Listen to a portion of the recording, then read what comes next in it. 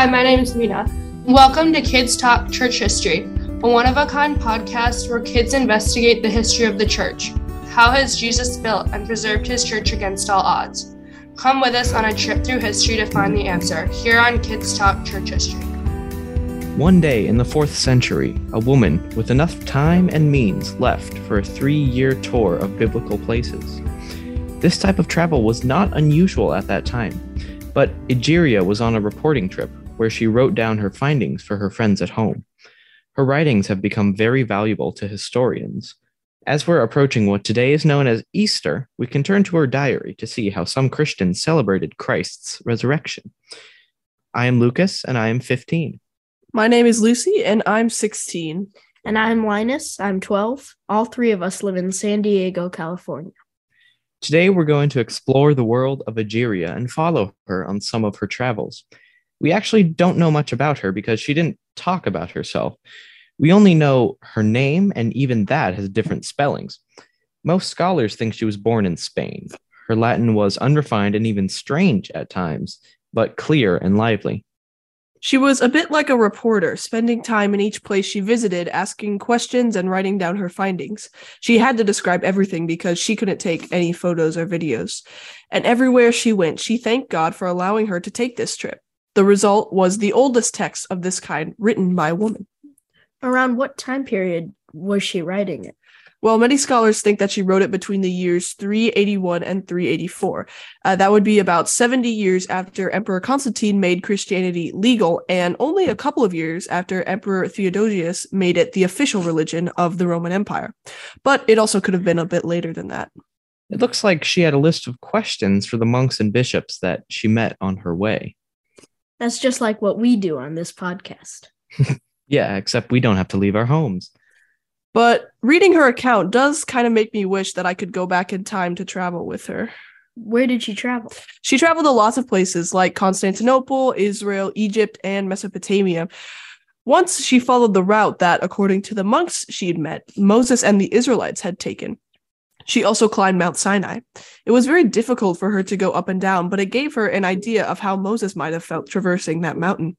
When she reached the top, she was surprised to find a group of monks celebrating the Lord's Supper. Would she walk everywhere or ride a horse? I read that she traveled by either mule or a donkey, but she also walked to some places. And she wasn't alone either. She probably had some companions and some guides. Along the way, she met Roman soldiers and other travelers on camels. She talked to bishops and monks, and she became close friends with a woman named Marthana who supervised a convent of nuns. At least once, she got some soldiers to escort her through a dangerous portion of her journey, and she had a set ritual. When she arrived in the new place, she started with a prayer, then read something from the Bible that had to do with that place. It sounds pretty fun and adventurous, but not everyone agreed with these kinds of travels, right? Right. Some authors like Athanasius, Jerome, and Gregory of Nyssa warned Christians to base their faith on God's word and not on physical places. Visiting Israel and seeing where Jesus lived could be inspiring and fun, but it's not essential to our faith. Yes, that's definitely an important warning to give. We could say that seeing the places where the biblical events took place confirmed Egeria's faith, since Christianity is based on historical facts, but we are brought to Christ through the gospel we hear and not the places we see.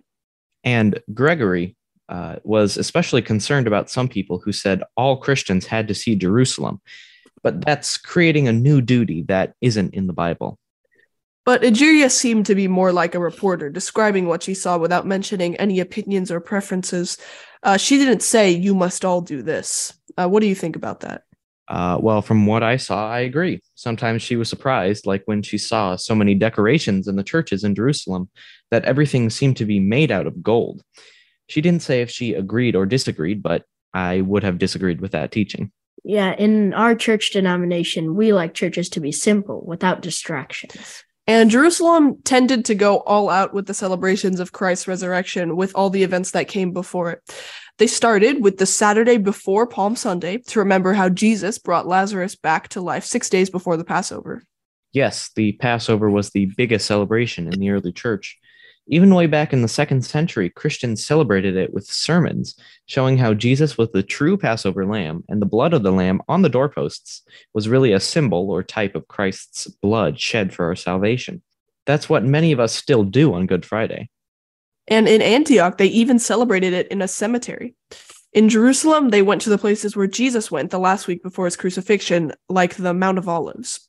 There was a lot of preaching, singing, praying, and walking from place to place for the whole week. Children must have liked Palm Sunday.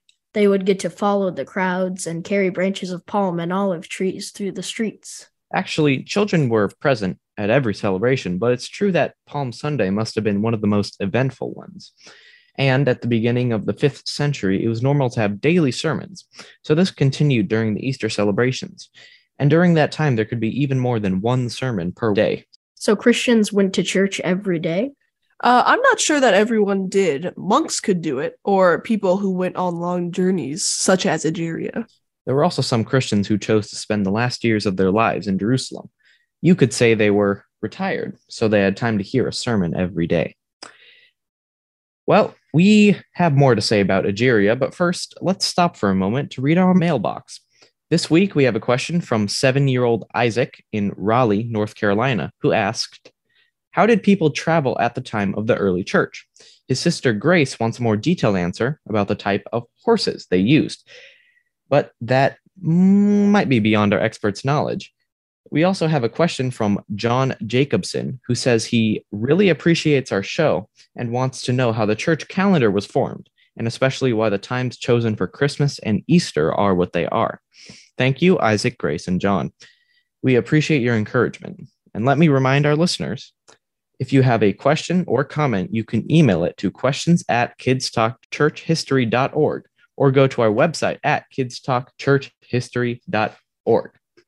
and enter to win a copy of Simonetta Carr's Church History, courtesy of Reformation Heritage Books. And now we welcome our special guest on today's podcast, Dr. Stefana Lang. Dr. Lang graduated with a double major in ancient and medieval history and has 3 children, Sydney, Sophia, and Alasdair. I hope I pronounced that correctly. Dr. Lang, thank you so much for joining us. Thanks a lot for inviting me. I'm an associate professor of divinity at Beeson Divinity School, and it's in Birmingham, Alabama. And I've been here for about the past 5 years. And you did get my kids' names correct. And let me just say, they're right about the ages that y'all are. So Alistair is the youngest, and he's 14. Sophia is the middle, and she's 15. And Sydney is my oldest, and she is 17. So I'm pretty close in age to you guys. Thank you. So let's start with Isaac's question. We already mentioned that Egeria traveled by mule or donkey or by foot, but is that how people really traveled in those days? Yeah, this is a great question, and a question that I'm very interested in, but haven't really had an excuse to look a little more into it. I've seen bits and pieces of how people travel from different sources. So there were quite a few people traveling at the time that Egeria was moving around, and you were right in your discussion just earlier that people who had time and money were the ones mostly traveling. Well, there were people who had to travel for business or to go to a conference or something like that. But yeah, people traveled by mule, donkey, horses, sometimes camels, especially in the East when they had to cross through desert areas. So the mode of transportation depended on what they could afford and also on the terrain that they were traveling. So wealthy people could afford animal-drawn carts or carriages, and sometimes very fancy carriages were carried by people called porters. People traveled in groups. They traveled in caravans for safety, for companionship. Like you all said, Egeria had people who went with her, who escorted her. And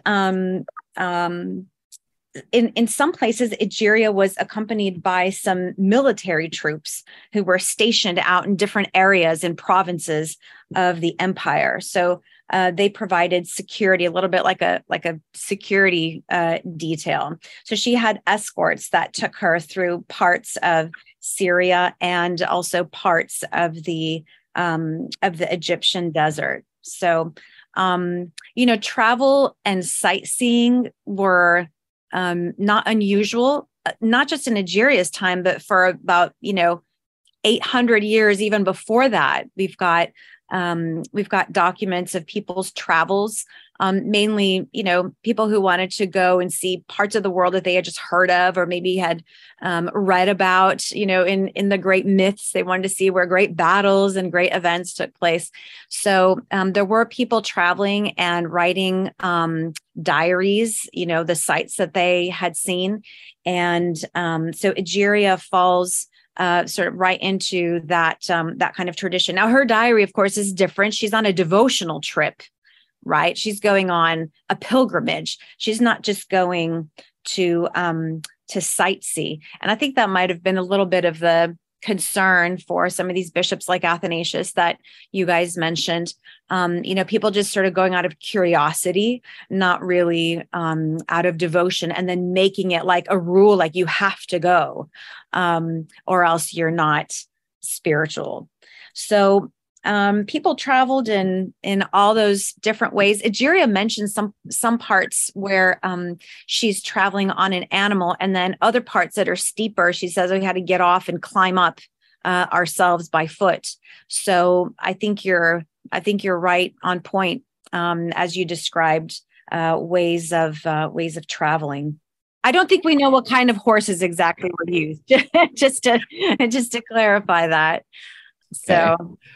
Well, I got another question. Would you be able to tell us briefly, or as briefly as you can, how the church calendar was formed, and especially why the times chosen for Christmas and Easter were what they were? Yeah, this is not too brief of a question, but I'm gonna give it my best shot. Okay.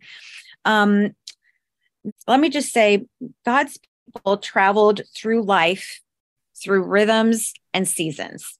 And this is what we see all through the Old Testament and the New Testament. So rhythms and seasons. What we see in the Old Testament specifically are some big feasts. There are a lot of little feasts as well. I mean, there's like a feast every month, new moon feast. But there are feasts throughout the year. And the biggest ones are the feasts of Passover, Tabernacles, or a harvest feast, and Pentecost. So those are the three feasts that, the rhythm of the Jewish year went according to. These are feasts that Jesus also followed. The church calendar was formed by moving through the seasons of Jesus's life. And so that's the real focus for the Christian calendar, Jesus's life. I'll probably overlap a little bit about the dates of Easter and how Easter was chosen. Easter was not hard to establish, nor all the feasts that are associated with Easter, like Ascension, 40 days later, and Pentecost, again, with the Jewish feasts sort of underlying the Christian calendar. But rituals arose around these celebrations pretty early, and documents Egeria's recorded various devotional practices, especially in places close to the stories of Jesus's life, like Jerusalem that you guys mentioned just before. So the church calendar begins at Advent, 40 days before December 25. And then, Christmas doesn't just end at December 25. There's a Christmas season. There are the 12 days of Christmas. And that's not necessarily a secular thing. The church celebrated days of Christmas from the 25th all the way until the 6th, which is the feast of Epiphany, which just means manifestation, the manifestation of Jesus. So this is a kind of longer answer that we don't have time to go into, but there are some Christian groups that celebrate Christmas on January the 6th. So they celebrate both Jesus's birth, also his baptism, and also his first miracle at the wedding of Cana.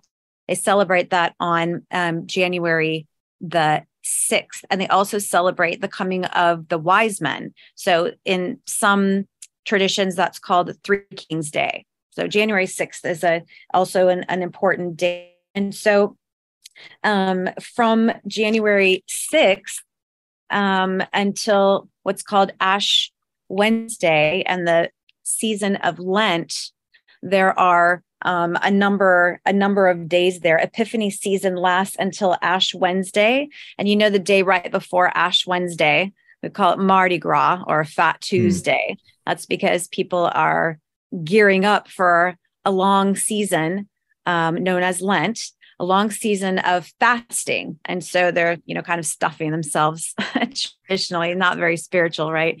But the day before the big fast begins. And so Lent is 40 days, excluding Sundays. Okay. Sunday is never a fast day. Sunday is always a celebration day because we are thinking about Jesus's resurrection that day. So 40 days, excluding Sundays, of fasting until we get to Easter Sunday. So, what kind of fasting? Well, people do fasting in a lot of different ways. In the Catholic Church and the Orthodox Church, there's usually a week by week fasting of giving up some kind of food, throughout those weeks. But in, Protestant traditions, my tradition, maybe your tradition, there might be a tradition of giving up something. So fasting from something. It could be food, or it could be something else. So Lent goes those 40 days to Easter Sunday. And the last 7 days before Easter, we've got Holy Week. And Egeria does describe a lot that happened during Holy Week in Jerusalem. It's very valuable information. Holy Week precedes Easter Sunday, and what happened then was that devout believers were retracing Jesus's movements and his teachings on those days. So again, it's focused on the life of Jesus. And that week, that Holy Week, culminates in the 3 days of Maundy Thursday, Good Friday, and Holy Saturday, from the evening until the resurrection very early on Sunday. That has a name, those 3 days. It's called the Triduum, right? The 3 days, that cluster. And then, just like Christmas extends past December 25th, Easter goes past Easter Sunday. So Egeria describes this towards the end of what we have, and that's called the octave of Easter. There are 8 days. And the 8th day, so the following Sunday, that's known as Thomas Sunday. So it gives kind of special focus to Thomas's confession, because he wasn't with the disciples when Jesus first appeared. From Easter Sunday, then, we move to Ascension 40 days later, and then Pentecost on the 50th day, and the descent of the Holy Spirit, what we would consider the birth of the church. And then between Pentecost and, again, Advent, there's a long span of a number of months that we speak about in terms of the church's growth. So a lot of discipleship that's happening there, a lot of growth as we celebrate the work of the Holy Spirit in believers and in prospering and spreading church and its influence. So the date of Easter, basically there was some disagreement earlier in the church in the 4th century about setting the date of Easter. The way that it's calculated now is as agreed after the Council of Nicaea, basically, that Easter is the first Sunday after the first full moon after the spring equinox. So Easter could be earlier or it could be later in the year. It could be in March or it could be in April. So that's why that's what we call a movable feast. Christmas was decided upon a little bit differently. Christmas was chosen kind of in the 4th century after Constantine, kind of in concert with Constantine, basically to overshadow the feast of the invincible sun, Sol Invictus. So actually, some of the church fathers, like probably some that you've talked about. I know you talked about the Cappadocians a little while back. Some of the church fathers like Gregory of Nazianzen and also John Chrysostom and others introduced and promoted the date of December 25 to the faithful in the different cities in which they worked. They promoted this date and this feast and all the accompanying rituals and devotional activities through their preaching and through their liturgy. So I'm sorry that wasn't too brief, but I hope that helps you kind of understand these questions. I hope that helps the listeners. I hope that satisfies the listeners a little bit. So about those octaves that you mentioned and how Egeria wrote about them, when were those writings discovered? Well, Egeria, if thinking about when Egeria's diary was first found. Yeah. Her diary was first found in about 1884. There was a period of time of, kind of back and forth discussion about what was the name of this woman whose writings were found. Was it Etheria or Egeria or Egeria, Euheria? So there wasn't agreement for a while, but basically this document was discovered in the late 1800s, 1880s. And, we don't have the very beginning, we don't have the very end, and we don't have some material right in the middle, right? So there, a page missing apparently in the middle. So if we had the beginning, obviously we'd know a little more about the author. But this is the document that has come down to us, and we're grateful for the insight, the sort of window that it opens on Christian worship and pilgrimage. In Egeria's diary, personally, I found her enthusiasm and eagerness to learn quite refreshing, as well as her diligence in praising God every step of the way on her journey. So I was just wondering, Dr. Lang, what things in her diary do you appreciate? Well, one thing I really love what you have mentioned as well, and I find it very inspiring and uplifting that her main interest in traveling wasn't just curiosity, but it was to retrace the steps of God's people in the scripture, personally, and to devotionally remember those important events because they constitute the substance of God's providence for his people. And so I also love to see, to read on the worship habits that she had every time that she went to one of these special places. I think one of the other things that I really love about her diary is just the way that she evokes for us the sights and sounds of her travel. So, for example, in my version here is labeled chapter 6 or section 6, after she leaves Mount Sinai and she's going through the desert of Paran, she is describing what she sees in these mountain ranges as they're coming down and out from the mountain where the land opens up, and you go beside the Red Sea. And she says, she talked about a resting station where she stayed the night. And she says, this is the spot where one comes out from among the mountains and once again begins to walk right beside the sea, so near the sea that at times the waves strike the animal's feet. Yet at other times the route is through the desert at 100, 200, and sometimes as many as 500 feet from the sea.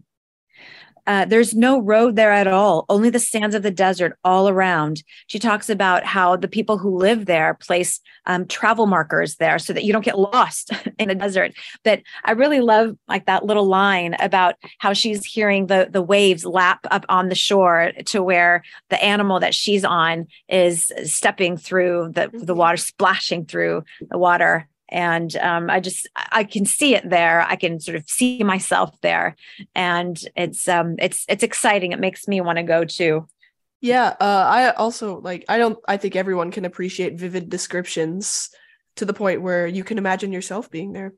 Yeah. But how unusual was this kind of trip? I think Helena, mother of the Emperor Constantine, took a long trip too when she was in her 80s.